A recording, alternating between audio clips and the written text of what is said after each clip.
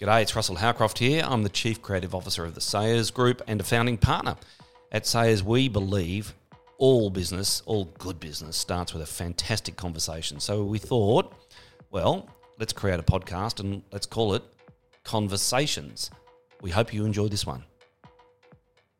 We've got a conversation happening with Professor, the Honourable Barry Jones AC. Barry Jones, of course, in a way doesn't need an introduction. I'm sure that that's true. But there will be younger people, perhaps, Barry, that are not aware that, in fact, you are a world living treasure. No, a living national treasure. That's Australian, not world. Okay, so you are a national Australian treasure. For lots of reasons. I mean, you know, if one reads the CV, it embarrasses pretty much most of us. You've had an incredibly successful, long-running, impactful career. And first thing, biggest impact, was it the writing of Sleepers Wake? Well, in the long term, I think that was the greatest impact. It didn't do me any good with my political colleagues, and particularly it didn't do me any good with Bob Hawke. There's something about me that irritated Hawke, and the result was that I was always kept back somewhat. But the Sleepers Wake did have an extraordinary impact. I mean, it had an impact on Bill Gates, for example. Mm-hmm. Bill Gates came out to Australia specifically to see me, and I tried to get him to see Hawke as Prime Minister and Keating as Treasurer, but they were too busy. And so I had Gates to myself.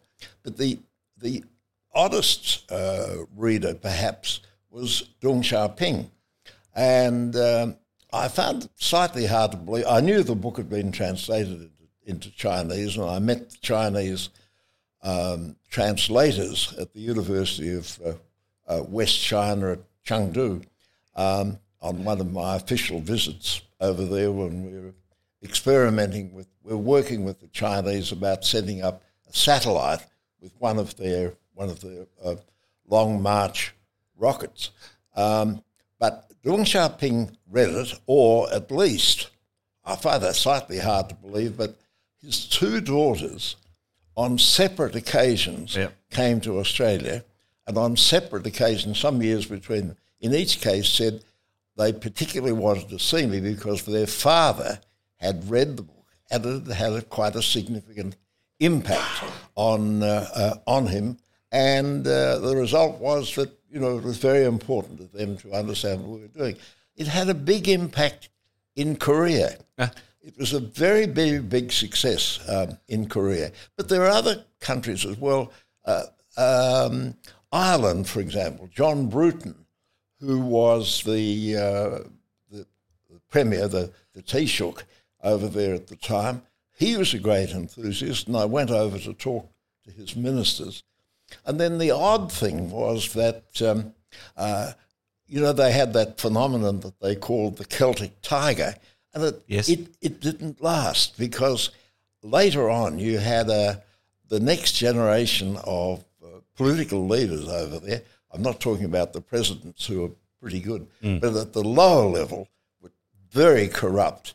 And in effect, they allowed, because the labour costs were cheaper in Ireland than anything else, they allowed really Europe to take over. Yep. And the initiative of what they were doing in Ireland themselves simply disappeared. That they were simply a cheap assembly place in the same way that, say, Malaysia is a cheap assembly place for international companies. So I introduced Freddie to you a little earlier. So Freddie, of course, is producing the podcast for us. So thanks, Freddie. I said to Freddie before you arrived, Sleepers Wake, you know what, Freddie, I reckon at least 1 million people would have read it, but I've underestimated that by some number, I would imagine. Well, I have no idea what what the sales were in China because, but it may well be because they don't sign they're not part of the international copyright convention. I deeply regret to say, but it would have sold a lot if the word was out. Yeah. That I've got the Deng Xiaoping had read it. That's right. That was enough, wasn't it? That's right. Anyway, the point was that the thing was, it was recognising the fact that the whole nature of the labour force was going to change, and in particular, of course, with the ageing of the population and the fact that the total proportion of the population is contracting as a percentage, not in absolute numbers, but contracting as a percentage. Mm-hmm. And that was something that they hadn't really thought through. One of the most important things that I did, I think, was this was in the later part after I'd been defenestrated as a minister. As Minister of Science and Technology? That's right. Yep. That's right. And, well, because what had happened was that back in the 1990 election, Victoria, following the collapse of the Pyramid Building Society, yes. Yep. there was a big swing against Labor in this state. Yep. And by 1990, the factions were in very strong position within the caucus, and it meant that factional allegiances really determined whether you were in or out as a minister. But you're a federal minister, but you're saying that the state factions influenced what happened at the federal. Absolutely. So that if you instead of having say 20 members of the Labor Party from Victoria in the federal caucus, yep. in the caucus, that's reduced to 12. Then it means you're likely to have 12 supporters, and they say, oh, well, Victoria's quota of ministers will have to fall, and there'll have to be more positions found in New South Wales and Queensland. So that's exactly one of the factors that happened. So the former ad man and a long-term friend and compadre of yours, Philip Adams, yep. He said no one has ever thought longer, harder and deeper about this country than, of course, your good self, Barry. So when you reflect on Sleeper's Wake, the core proposition of the book and how it relates to Australia today, can you discuss that a little? Well, it was really there was a kind of an assumption, which was I thought always flawed, to think that the most important area of growth in the economy would be in manufacturing, because there was a point at one stage in Australia when 27% of our labour force was involved in manufacturing one way or another. And I knew that, or I certainly worked out that this was completely fallacious, that what was going to happen with the new industrial technique, with the new production techniques that were being developed, you were going to find mass production would mean the use of machinery, which produced on a huge scale, rather than craft work, working where you had 15 people working on a car, you'd have 2 or 3 people working on a car, and the production would be higher. And so, whereas there were a number of people in the caucus who were convinced that having 27% of the labour force in manufacturing, that figure would grow. And I said, no, it will contract. Right. And of course, it's contracted from 27% of the population of the workforce, which it was. At the moment, the figure is 6.6. Yeah. Now, what that means is that changed the whole nature of employment, changed the whole nature of the trade union movement. See, once upon a time, you'd have had 1,000 people under the one roof. Yeah. And they'd all start at the same time, finish at the same time, clocked on, clocked off, all paid their union dues. Yeah. Now those factories have gone. Now, you see, you'd have to say one of the biggest elements of the labour force is what we call the bedpan economy. Mm-hmm. Yep. If you think of areas like aged care, health generally, support, and you say, what's the typical trade unionist now? And the typical trade unionist is a woman who's either a teacher, or a nurse, or works in a shop, works in retail. Yeah, and percentage of workforce now would be 30?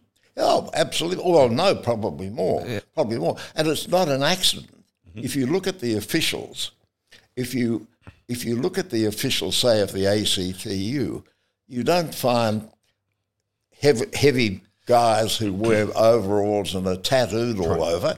You've got Michelle O'Neill and Sally McManus. Yes. Now, that's not an accident that you've got two articulate, smart, savvy women running the show, because they reflect what the labour force is now. So Sleepers Wake was saying the industrial base of Australia is about to change. It's going to change, absolutely. And that the biggest growth areas will be in, first of all, in that personal care area. I mean, to take an obvious example, I mean, if you compare the number of hairdressers compared to the number of steel workers, who would you expect to be the bigger number? Well, it's hairdressers. Yeah. And so because anything that involves a personal service, if you say, are more people employed in manufacturing shirts or in washing and ironing them? Yeah, well, it's the washing and ironing. There's not a lot of shirt manufacturing going on, is there? Exactly. But in fact, it's the service related to the production that's the important thing. So Sleepers Wake is 40 years ago, I think, Barry? Oh, yes, 1982, just before we came into office. So 83, you came into office under Hawke. Yep. What was that book, 31 Days to Power? It was 31 days between when Hayden was gone and Hawke came in. 31 days later, he was PM? Oh, I think it was probably even less than that. I mean, it was an extraordinary. Yeah. It was an extraordinary event. Yeah, incredible. And but it was. First of all, I mean, it was. You could see the inevitability of it in a way. Hawke had that astonishing appeal to the electorate, but he had an amazing capacity to be able to get a complex idea and project it. Yes, he was really remarkable there. I mean, he had, as we know, one or two personal flaws, but in a curious way, it really didn't matter. No. And people said, "Oh, yes, he's got a bit of an alcohol problem," but he stopped the booze when he was the PM. But he didn't drink while he was Prime Minister, and he drank in a very moderate way when he ceased to be Prime Minister. But I'd have to say of Hawke, as I say, we didn't have a very comfortable relationship, but I have never seen anyone who could master a brief the way he could. His capacity to master a brief was astonishing. So he had a powerful intellect then, Barry? He had very powerful intellect. And he was better than anyone in his capacity to do it, because it was so astonishing. You'd come into a cabinet committee around budget time, and there might be, 300 or 400 pages in front of him, and somebody would ask a question quite out of left field, and you'd come up with an answer, and Hawke would say, "That's all right. Look at page 327." Yeah. And that's intimidating as well as impressive. It was a definite. Oh no, it was simply astonishing. Yeah, the way he operated. So 40 years later, after Sleepers Wake, and after Hawke came in 83, 40 years later, there's a book here. What is to be done? Yep. Why did you title the book "What Is to Be Done"? Well, originally I was thinking of simply calling it, Sleepers Wake Now or Update, yes. And my publisher said, no, you've got to be more confrontational. And in fact, that's a title that's been used by a number of writers, used by Tolstoy, but most famously used by Lenin. But Lenin had a question mark. I didn't have a question mark. I was more categorical in what I said. Because what I was trying to say in this is that there's several factors that we haven't completely come to terms with that will change the whole nature of the labour force. And one, of course, is the ageing of the population. Yep. Now, the point is that when you reflect old farts like me in their 90s, I turned 90 at the end of last year, but we're now quite a significant percentage of the population, and in that last decade of life are going to be increasingly expensive. Yeah. And I noticed I had a couple medical procedures, not last year but the year before. And when I looked at the return that came from Medibank, I was sort of stunned by the figure involved. And the point is that you've got that problem. If the labour force is contracting as a percentage of the whole, it means that the taxation that's going to be needed to support people who are in their 80s, 90s and so on is very considerable. Yeah.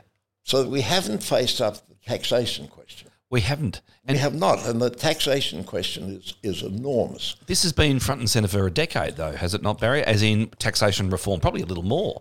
Henry report? But there's a particular reason for it, and that is that if you think of the changing nature of the political scene, it's partly because in the last decades you've had a very dramatic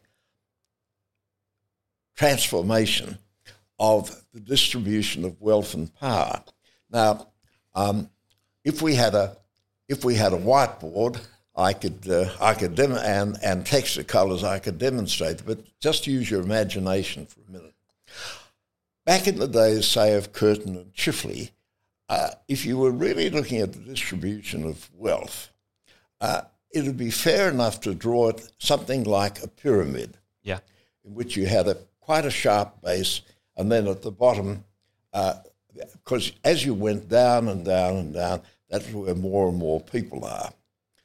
Now, if you're looking at the distribution of wealth and power, it's shaped more like a lozenge or like a diamond. Yes. So that the largest number of people are in the middle. And, of course, a lot of those people in the middle aspire to be in that top part, and they don't really identify with the people who are below them. Yeah. And so the result is that if you're talking about increasing taxation, you've got to be very careful how you handle it, because people will say, here I am in the middle. Here I am in the middle, and the last thing I want to do is to have to pay more tax to look after people who haven't been as successful in aspiration as I've been. So is it as simple as this then, Barry, that we're still managed as if it's a triangle when in fact it's a diamond? I think something like that. Right. Something like that. And that means that the whole nature, for example, of the Labor Party has changed. So in other words, we're increasingly now, if you're going to win those seats in the middle, that's where you've got to make your appeal. And so far, I mean, the new government, I think, has done extremely well. Very good front bench, and they've avoided serious errors. But right now, they haven't quite come to terms with the taxation question. What they may have to do, because they're a bit tied up in knots about the whole idea of saying, well, we promised we wouldn't change it. It might be that they need to follow the example of John Howard. You remember Howard, when Howard was elected in 96, he said, no, there won't be a GST, we won't introduce GST. Then he became convinced that you really needed that revenue that you could get from GST. And so what he did was to call an early election and say, things have changed, and this is not a popular policy, I think we've got to do it, let's push it. In fact, when you look back, he did lose quite a few votes, but he won the election and he won the principle of it. Indeed. And while I'm very critical of Howard in a whole number of ways, that was one thing I thought Howard handled very well. The other one, of course, was about the gun question down at Port Arthur, but he was particularly good on that. And I think that's the way to go. You've got to get a new mandate. Yes. And if you explain it properly and say, look, we've really got to think in the longer term, and in particular, this is where the ageing, we've got to think of your mother, your grandmother, maybe even your great-grandmother. Yeah. Make sure that they can't live on air. They've got to have support, and that support's expensive, and if it's going to be of a very high standard, it'll cost a mozza. Well, the current government is potentially in a position to go to the next election saying, okay, here's what we need to do. They're potentially in a strong enough position to do that, Barry. Well, they might be, but I think they need to do it probably earlier rather than later. Yep, I understand. And I think just as Kevin Rudd lost the opportunity, I think if Rudd had moved earlier on climate change and called that early election in 2009, I think, the history of the last couple of decades would have changed quite dramatically. So let's talk about the economy. So there's a lot of talk about the fourth industrial revolution and, the digitisation, the sharing economy, et cetera. So when you think about what is to be done, is part of that how do we reshape our economy? Well, I mean, we are reshaping our economy in terms of where people are actually employed. I mean, if you look at the most recent statistics, you can see that so far as employment's concerned, see that the total number of people employed in manufacturing is 6.6%. The total number of people employed in mining is only 1.4%. A fair bit of the income. And we're not starving, but agriculture has gone through a bad time recently with floods and fire and all the rest. But, the figure in agriculture is only 3 or 4%. But essentially, see, the overwhelming majority of people are now employed in professional services, and they're also employed in the information economy. Yes. And that's, we haven't sort of sufficiently recognised that, but that's something that I predicted accurately. I wasn't alone in it, but I was certainly one of the very early figures in that area. And I think because we've got a strong research base, I think we can do extremely well. I mean, if you take medical technology, yes. If you take the production of vaccines, for example, if you take the production of things like the bionic ear with very high unit cost, we can do really pretty well. Yeah. But there are a whole number of things that we haven't quite thought through the implications of the transformation away from a very heavy emphasis and over-emphasis, inevitably, on the things that produce the problems associated with climate change. And I mean, if you think of I've called it somewhere the four C's, I think, cities, cows, yes, concrete, because all these things are very much related. Producers to, of, yep, and I said coal. I think they're the main things. Mm-hmm. We've got to move away from that, and the difficulty is that we still haven't quite, because at the moment, because there's such a tremendous demand for coal, and we think, we can't lose the opportunity to sell. 15% of the GDP or something? When the prices are up there. Yeah. But we've got to be thinking about part of the problem that is about Australia is our urban organisation. So if you reflect, and this relates to the whole question of population, of course it's tied in with the ageing thing, which I've been banging on about. You think, if you asked a question, you said, what's the population of Great Britain? And the answer is 60-something? 67 million. Yep. And then ask the second question, which is bigger, Victoria or Great Britain? Okay, and the answer is going to be Victoria. And then you say, in Great Britain, how many cities with a population of more than 1 million? And the answer is 2. Yeah, Birmingham and London. Yep. Of course, London's pretty Mega. special. London, but only 2. Mm. In Australia, we've got 2 cities with 5 million. Yes.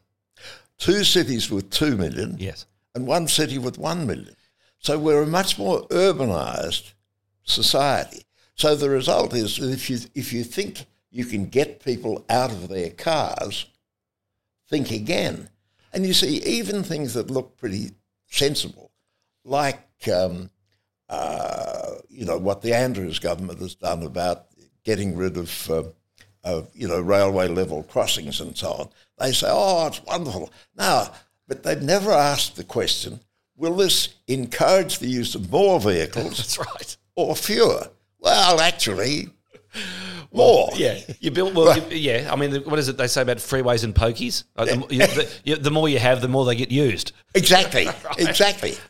So, globalization. Yeah. Post-pandemic world, globalization. There does appear to be, let's call it a trend, that is against globalization. What did I read recently? Nearshoring. So potentially bringing manufacturing back to both home base and near base. Well, I'd like to think that was possible, but you see, but think again of what you mean by manufacturing. You see, if you're talking about the manufacturing of vaccines, for example, I am. Terrific. Yeah. Manufacturing of motor vehicles, well, maybe, but you still have to look at an appropriate economic model. I mean, it's extraordinary when you reflect that at one stage we had 8 motor vehicle manufacturers, not really manufacturers, really assemblers. Assemblers, yeah. You had 8 in Australia. Yeah. In the United States, you had 3. And you think, well, there's got to be something wrong with that. There's 3 in the United States, we've got 8. We had the Europeans and we had the Asians and we had the Americans at one period, I assume. Exactly. Right. And believe it or not, Ford, Ford was actually owned by Ford Canada. People don't know that. No, I didn't know it's owned by Ford Canada, not even the US one.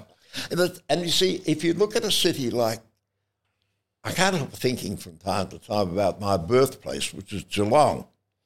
And see, there would have been a period when you look back and said, Geelong, it's synonymous with the Ford Motor Company. It's the biggest employer. It's, God, we'll never, Shell. We could never survive if Ford were closed down. Well, it did close down.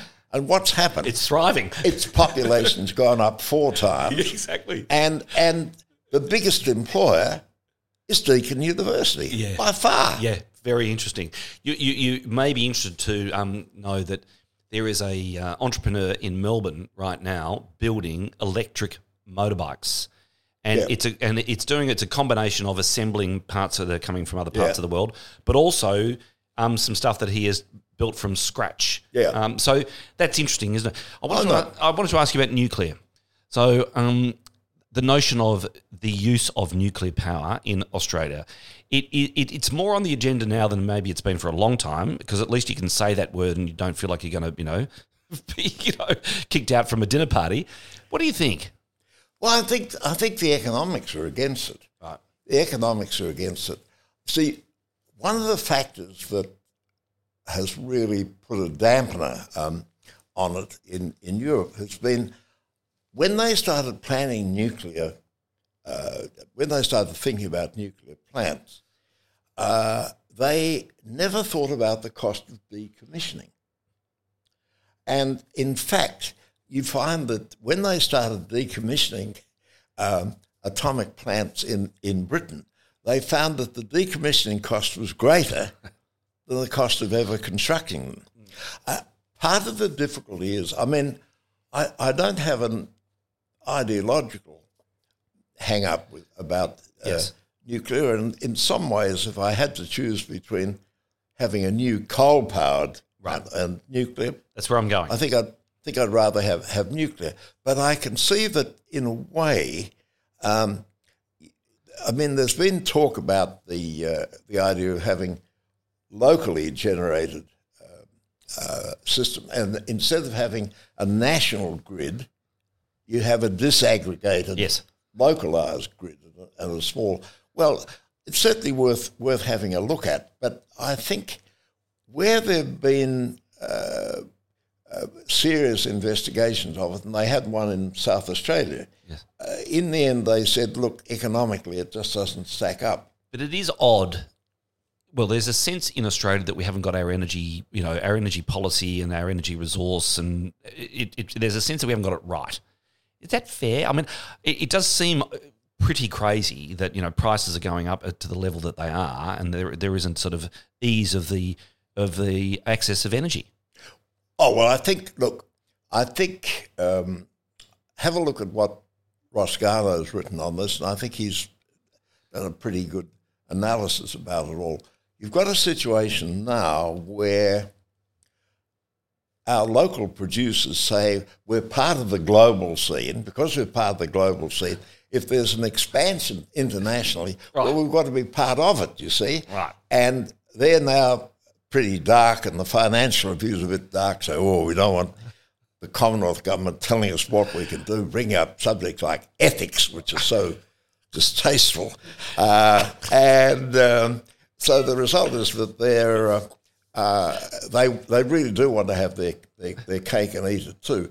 They're exploiting the fact that with the horrors of Putin and Ukraine and what's happened, the tragedy going on in Europe, it's a comparatively short-term phenomenon, which is really pretty terrible. Yeah. And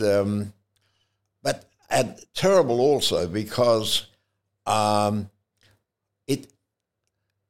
the idea of international cooperation, of working out problems in a rational kind of way, appears to be elusive. Right, it's now storylines or narratives. And that's right, and so you've got that kind of dreadful period you had at the height of the Cold War. Yeah, and that's awful, and it's nothing to do with communism. It's really just nationalism in its worst form. Yeah, and contempt for the other. Right. So I didn't want to use the word crisis, energy crisis, because it's like it's a word. I think it is a crisis. Okay. It is a crisis. Okay.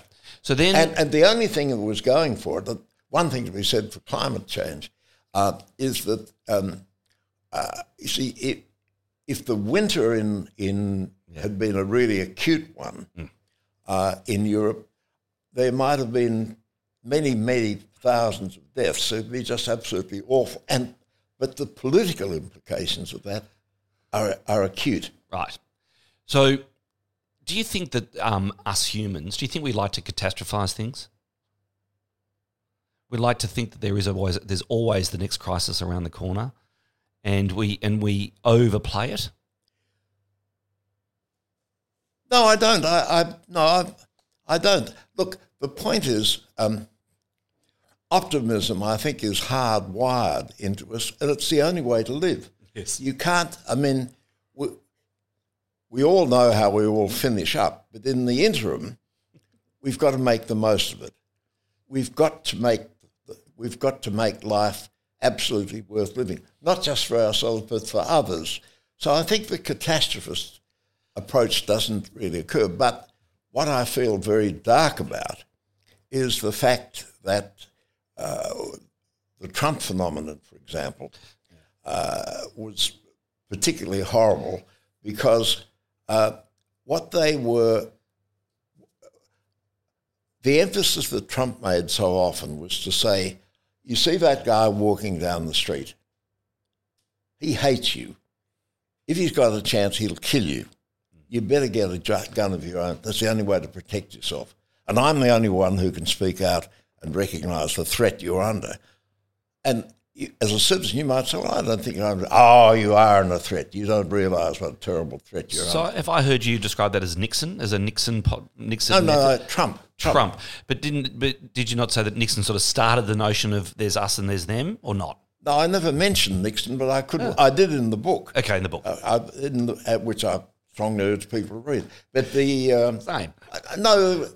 Well, I think what happened was that back in the 1960s, after Johnson got through the civil rights legislation, then the Nixon strategy, which Pat Robertson worked out, the Nixon strategy was to say to those old Confederate states, look, it's about time we revived the Civil War. And if you revive the Civil War, you can turn those southern states, which used to uniformly vote Democrat, to voting Republican. And So it was they have. Yeah. Ever since. Well, there are a few exceptions, like Virginia, because of and indeed Georgia. They're starting to change. Yes, it is. So I wanted to just throw some things at you and just get you to comment or tell us a story. Education. What needs to be done? There needs to be more emphasis on creativity. We don't really, and in particular, what I'm very concerned about is that in Australia we've got the most segmented education system. No, there are, in the OECD we've got the fourth most segmented education system. Believe it or not, worse than Britain. Chile is pretty bad. The Netherlands is pretty bad. Ireland is pretty bad. But in fact, if you look at the differentiation between the range of skills, the range of opportunities, the range of facilities that you have in private schools, which have very significant public funding, and the poorest of the schools, particularly in areas where you've got a high ethnic community, that's a real problem. Are they ever going to tackle that?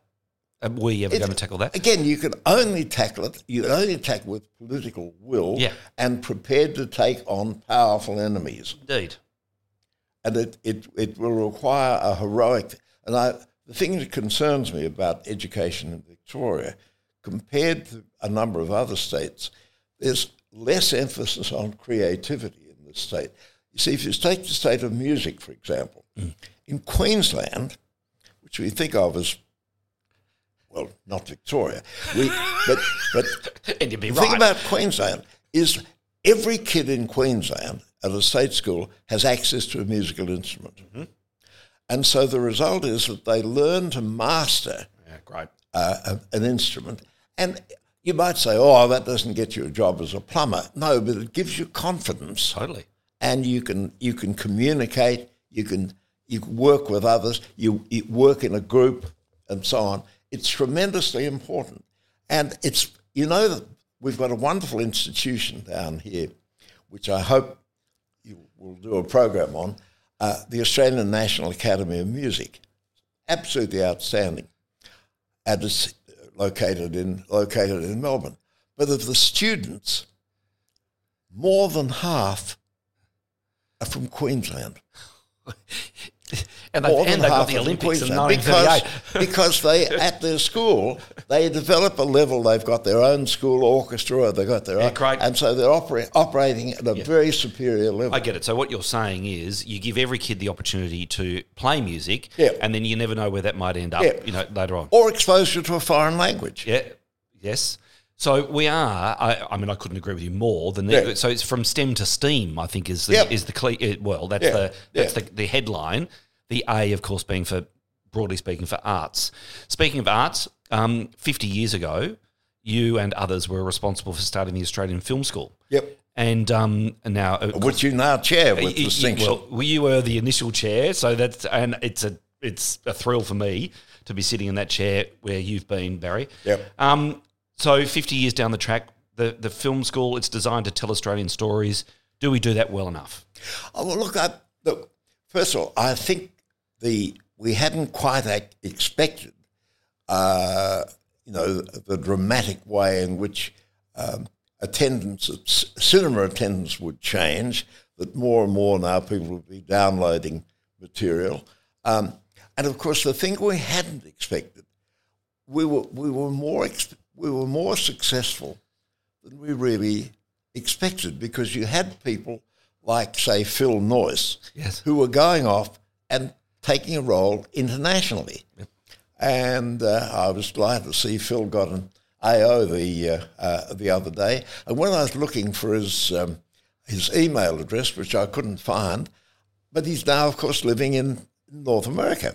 And so the result is that, in a way, this is where the fact that we belong to the English-speaking world up to a point, it means that it's very easy for us to communicate in that bigger world stage. So we've got people who've got who've not only worked well here, but done wonderful work in Britain and wonderful work in America as well. It's a fascinating thing, isn't it? So the after school, which is it's a federal school, federal government, and look, they pay to be there as well, so it's not fully funded. Oh, yeah. But as a result, they get themselves trained to such a level that they can take on the world. That's right. And not necessarily just tell Australian stories. Yeah. But that's not a bad thing. And you hope you'll hope they'll come back. Yeah. But they're always they have very strong and very, very warm, very touching memories of how important school was at that stage of their development.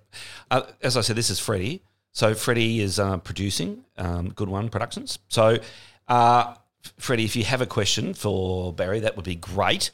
If not, that's okay too. Thanks, Russ. And thank you, Barry.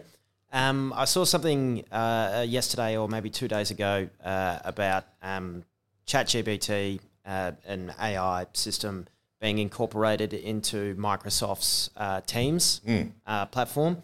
And one of the features it listed would be instantaneous translation. And hearing you speak today as well is making me think that as we become increasingly more digital and the barriers between languages and international communities really dissipates and the cost becomes zero, really, does our sense of Australia intensify as it goes into flux, or does the idea of a nation dissipate completely? I think there's a real possibility that sense of individuality will disappear, and that the sheer ease of using using the tool means that you can get any answer that you want within seconds with very little effort. And what it represents, in a sense, is the collective wisdom of the ages. Yeah. And there's a very interesting piece a few weeks ago in the London Review of Books, and in it, a guy was writing about the fact that he asked the ChatGPT thing about health policy, the sort of thing you might expect to find in an examination paper, and he just keyed in the key and came out with an answer. Now, it wasn't perhaps very profound, but it was pretty good. It was, as they said, how can you tell the difference between the writing of a student and the writing that's been generated? And they say, well, the writing that's been generated by the software is better, and that's the way you Rude. That's the way you can tell the difference. But it means that there's no. It's not as if you say, look, this is the collective thing about how you set out priorities. You don't have to think for yourself. You've got that answer there within a few minutes. Yeah. It's a dilemma, and we've got to do a bit of. Maybe I better write another book about it. Yeah. But it's a very serious implications. There is very serious implications. We had some fun the other day suggesting that the poet laureate, so Australia's getting a poet laureate, that in fact the poet laureate should be ChatGPT. That'd be an easy way out. I know, right? Barry, it's been fantastic speaking to you. I really appreciate it. I know Freddie will as well, and I know the listeners are going to thoroughly enjoy every moment. Thank you very much for your time. Okay. Thanks, Russ. That's Fred.